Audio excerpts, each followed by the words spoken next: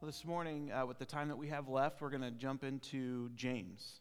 And we're going to continue on with our series that we've been doing all summer long over this book. I encourage you, if you missed weeks throughout this summer, go back online and find them and watch them.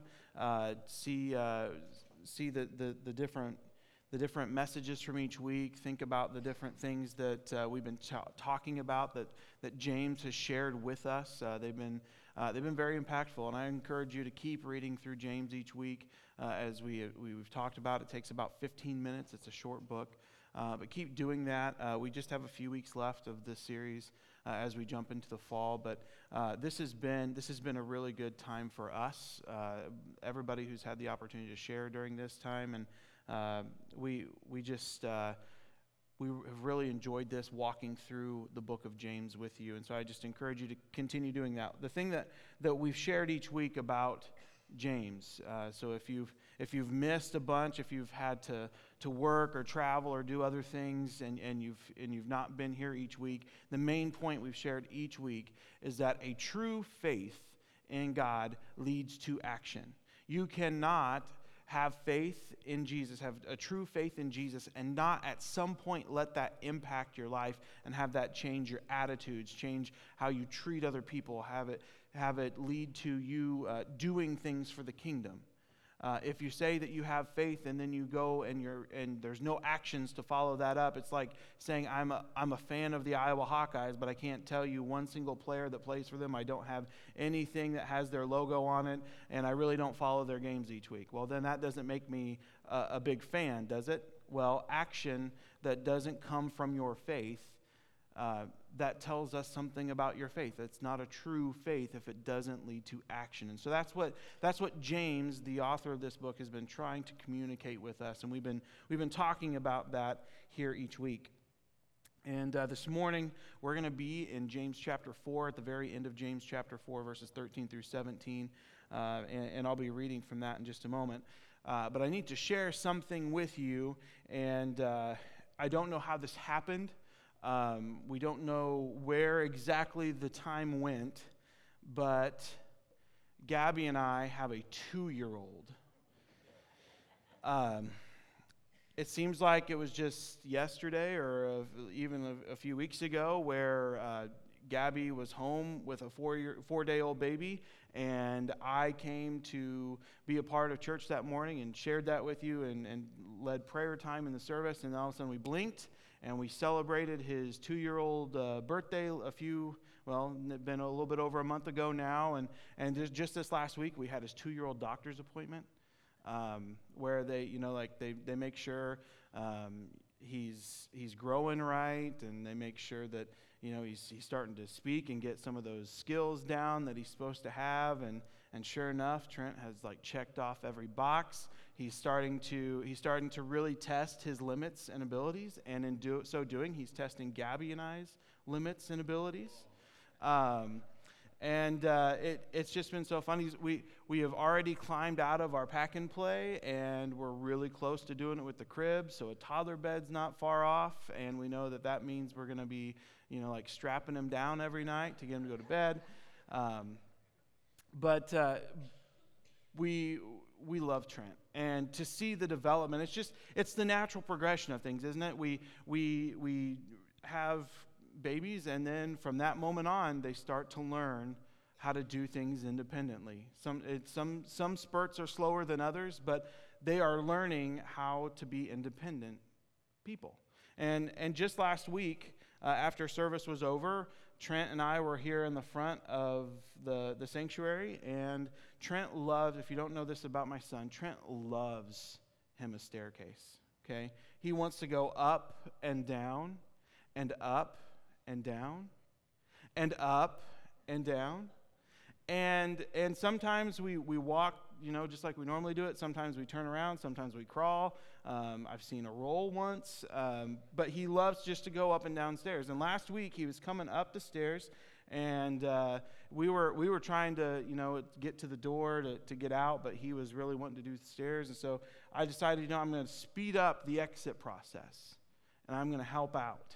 And I came up and I grabbed his hand, and I got this response: No, Dada, Trent do it. And at that moment, I knew this is the phrase. This is the phrase that I'm going to hear for the next 16 to 50 years from my son. Grammar hopefully will improve, but no, Dada, Trent do it. And he's just gaining that independence. And like I said, it's the natural process. We go from being dependent to independent. This morning, what we're going to learn about from James is that the spiritual process is actually backwards. We come to Jesus with this independent way about us. We have been trying to do life on our own. We've been trying to, make decisions and put us in the best places we can. But we realize ultimately that we can't do this. We weren't made to do this without Jesus as a part of our life. And so we move from a state of independence to a state of dependence. But what we learn from James today in chapter 4, verses 13 through 17, is that we still have the ability to be independent. And that ability to be independent is categorized by one word, and that's arrogance. That's not the slide that I put up there. You guys might have to help me in the back. The name of this state of defiance towards God and this tight grip that we try to hold on to, this state of independence is arrogance. And what we find out from James and really from the rest of Scripture is that this arrogance is something that not only does it make God sad, it makes God angry. And we're going to look at some of that this morning. But before we do that, I want us to read James 4, 13 through 17 together, and then we'll dive deeper into it. And this morning, just so you know, I am reading a different translation than we somewhat normally do. It's the New Living Translation. But it goes like this, starting with verse 13. Look here, you say, today or tomorrow we are going to go to a certain town, and we will stay there a year. We will do business there, and we will make a profit. How do you know what your life will be like tomorrow? Your life is like the morning fog. It's here for a little while, and then it's gone. You ought to say, if the Lord wants us to, we will live and do this or that. Otherwise, you are boasting about your own pretentious plans, and such boasting is evil. Remember, it is a sin to know what you ought to do and then not do it. James is writing Christians in the first century. And he's writing to people that already have this relationship with Jesus. So they've already made the shift from being independent to starting down the road towards daily dependence. But the problem is they either left part of their life away from God, so they're dependent in these certain areas, but they're not so much over here. It's really hard to let God take hold of our finances. It's really hard to let God take hold of our jobs, our career path, all those things. It's really hard for us to let God take control of our family, of our kids, all these things. James is seeing people, these Christians, these believers that are claiming to be all in to Jesus, but they're holding pieces back. And they've gone from independence to dependence, but they're kind of then taking that natural curve back towards independence. And it comes across as spiritual arrogance. And just diving just briefly into some other passages of Scripture, we hear some very harsh language used towards arrogance. And these are just a few things. In Proverbs 27:1, we read this: "Don't brag about tomorrow, since you don't know what the day will bring." Isaiah 2:12 says, "For the Lord of heaven's armies has a day of reckoning. He will punish the proud and the mighty and will bring down everything that is exalted." Jeremiah 9:23 says, "This is what the Lord says, don't let the wise boast in their wisdom, or the powerful boast in their power, or the rich boast in their riches." Proverbs 8:13 says, "All who fear the Lord will hate evil. Therefore, I hate pride and arrogance, corruption, and perverse speech. Proverbs 16:5 says, the Lord detests the proud. They will surely be punished. Psalm 10:4 says, the wicked are too proud to seek God. They seem to think that God is dead. That's a powerful one. And when we claim to be a Christian and we go out into the world and we act as if God is dead, meaning we go about our business and there's some places where we act like God's real, God's alive, God's vibrant, when we come in and worship and we're a part of our small group, when we go on mission trips and we do this or that, and we act this way and we say the right things and we worship together, we do all these things and whatnot, but then we go to work on Monday, or we go hang out with our friends, or we act certain ways at sporting events and different things. We act as if God's not there, as if God's not the Savior of our life. We act as if God is not the Father that's coming along beside us to help us to do an activity that we can't do on our own. And we look at God and it's as if we say, no, God can do it. When we do that, it is so arrogant. It doesn't just break God's heart. The language that we just heard shared in Scripture is pretty harsh towards pride. And I know from being a guy, pride is something that we struggle with. We don't want to look like we need help. We don't want to look like we can't do it on our own, right, guys? This is something that we struggle with. And it's not just something that we struggle with, changing a flat tire, getting the oil changed, or playing a sport. It's even harder when it's your family, when it's your finances, when it's your marriage, when it's all of these areas of life. For whatever reason, we decide in these areas, God's not in control of these. I got these. God can have this and this, but I've got these. This is Christian arrogance. David Nystrom, he's a theologian. He wrote a commentary, one of the commentaries that I read this week. He said this: to trust one's own devices is foolish in light of the fact that one can trust in God. For whatever reason, we serve a God. If we claim to be a Christian, we serve a God who knows tomorrow.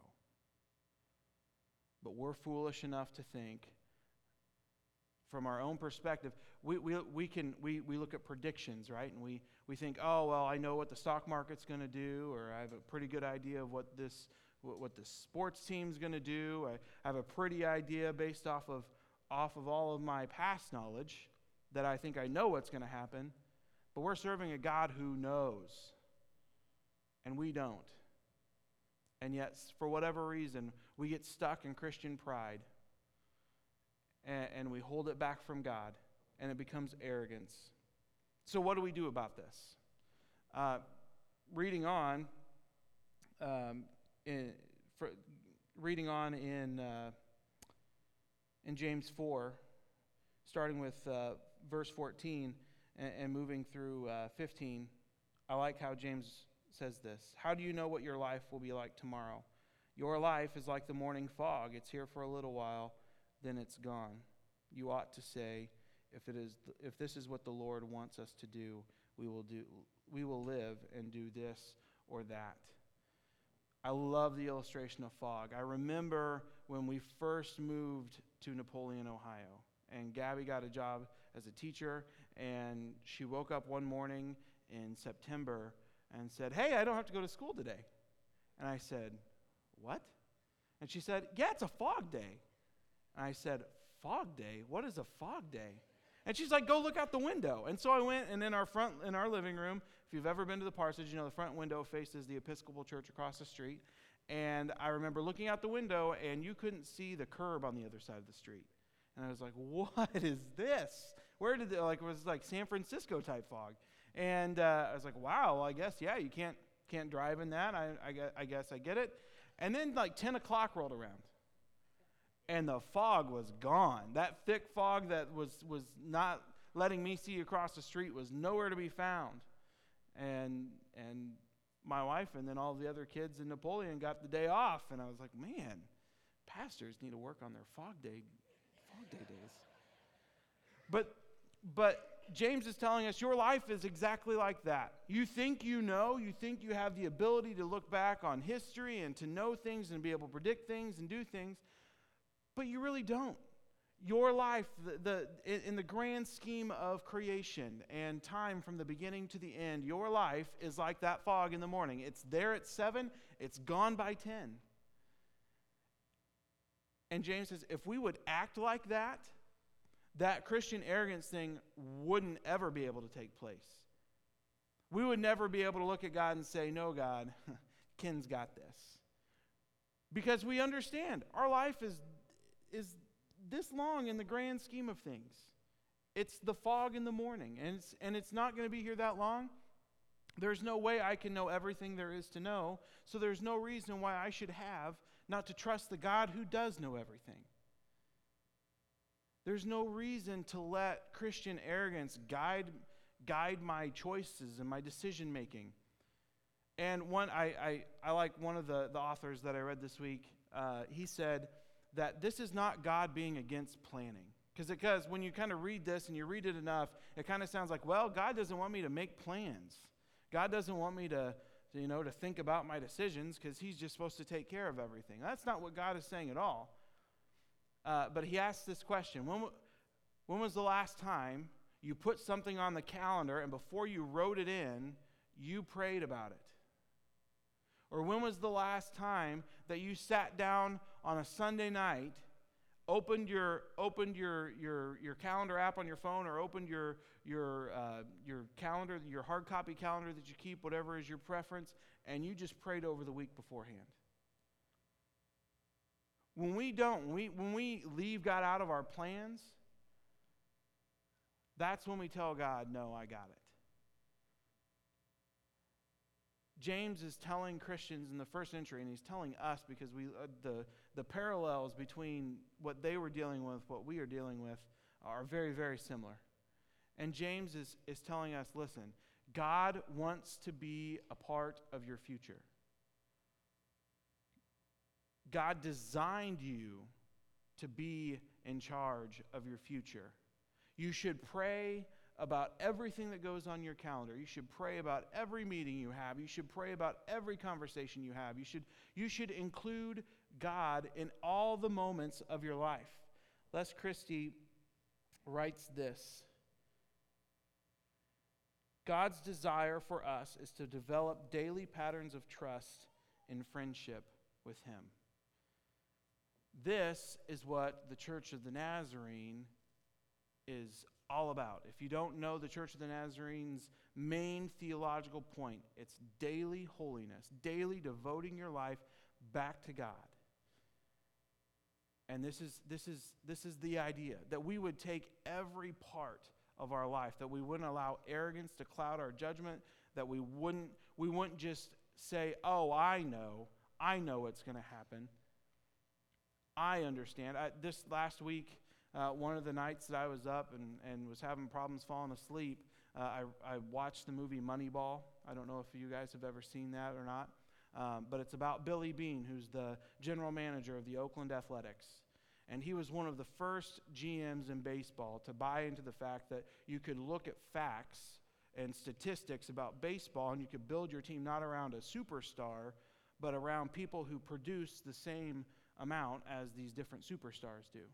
And one of the reasons why he gravitated towards this is because when Billy Beane was coming out of high school and he was becoming a professional athlete, he had scouts sit down at the table and look at him and say, we know that you are going to be the next Babe Ruth. You can throw, you're a 5-tool athlete. You can throw, you can hit, you can run, you have great decision making, you understand the game, and we know beyond a shadow of a doubt that you are going to be the next superstar in Major League Baseball. And the Mets drafted him, and he tanked. And the movie does a really good job of showing him sitting in these rooms with all of these scouts, some of the same ones that came and sat down at his table and told him they knew, because of all the knowledge they had of the game, they knew that he would be the next star. And Billy Beane found out that they knew nothing. They had seen things. They were able to make some judgment calls. They knew the game of baseball, but that was really all that they understood, is the game of baseball. But he found this other way of getting around the stuff that they thought they knew and just dealing with what they actually did know. And as Christians, God is calling us, don't deal with the stuff that you don't know. Deal with the stuff you know. Let me help you in the areas where you fall short. Let me help you in the things, the future plans, the things that you think you know, but tomorrow might be a completely different day than you expected it to be. And I already know that. And I want to help you. I want to guide you. I want to direct you. And so James is so frustrated with some of these members of the first century church because they are just so blinded by their own plans, their own. Can you imagine being the two guys that James overhears that gets him so fired up to write about this? Like it's like, being in a line at Starbucks and hearing somebody talk about, whatever, and you go home and you tell yourself, I can't believe I heard this today at Starbucks. And these poor guys stood somewhere close to James and were talking about their plans that they were making, and they ended up in Scripture as the example of what not to do for thousands and thousands of years.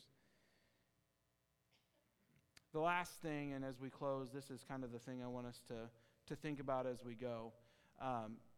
James could have used a number of different words, a number of different ways to highlight his point, but he ends with verse 17 by saying, remember, it is a sin to know what you ought to do and not do it. He could have said, it's not really wise for you to know what you should do and not do it. He could have softened it a little bit, but James just went straight to the punch. To know what you should do and not to do it, that is sin. We live in a world that doesn't always like to categorize what sin is. They want to soften it. They don't want to hurt your feelings. They don't want to be honest about life and about things. But James says, no, we need to be honest about this. To know what you should do and not to do it, that is a sin. And that is Christian pride. And James wants you this morning to embrace the missed life. To understand that, we don't know. Therefore, we're going to live every day and walk every step with the God who made us, the God who created us, the God who loves us, and wants nothing but good things for you and for me. And this morning, that's my prayer for you, and that's the idea that we're going to leave here with this morning, is that God wants to spend every moment of every day with you, and He wants to be a part of your plans. He wants to be a part of your decision-making. He wants you not to walk into the unknown with no idea of what's going on. He wants to guide you. He wants to direct you. Because life is short. We're a fog day. And because we're a fog day, we shouldn't tell God, no, we got it, because we don't. So this morning and this week, I hope that if you don't already do this, that you would carve out time at the beginning of every day, and you would pull out your schedule, and you would just lift everything on it daily up to God. Tell God about the meetings you're having. Tell God about the family stuff you got planned. Tell God that you got to take your kid to soccer practice. Tell God that you're struggling with finances and you got to go talk to the bank. Tell God that you're having problems communicating with your spouse and you need help in this area. Tell God that you're going to eat dinner as a family that night.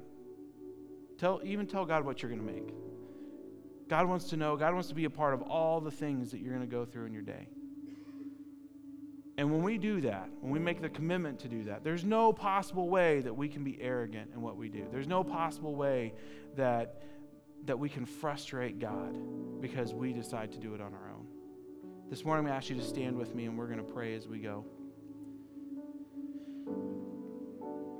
Dear God, this morning we come before you, and dear God, we admit that there are times in our life where we're prideful, where we're arrogant, where for whatever reason we withhold things from you. And dear God, this morning we just ask your forgiveness for that. God, the times where we forget, maybe that's even the worst part. We're further away from you than we think we are, and we just forget to offer up to you what we have going on. Dear God, we pray that you would be a God who would take care of our finances, that it would take care of our marriage, that would take care of our relationships, the habits, the jobs, the things at school, all the things that we deal with and face on a day-to-day basis. Dear God, take control of those. May we not be the person that says, no, I've got it. Dear God, thank you for loving us. Thank you for loving us through our pride. Thank you for not giving up on us. Dear God, we love you today. And we just ask that you be with us as we go and be the God of our future. And it's your name that we pray. Amen. Thank you for coming this morning. You are dismissed.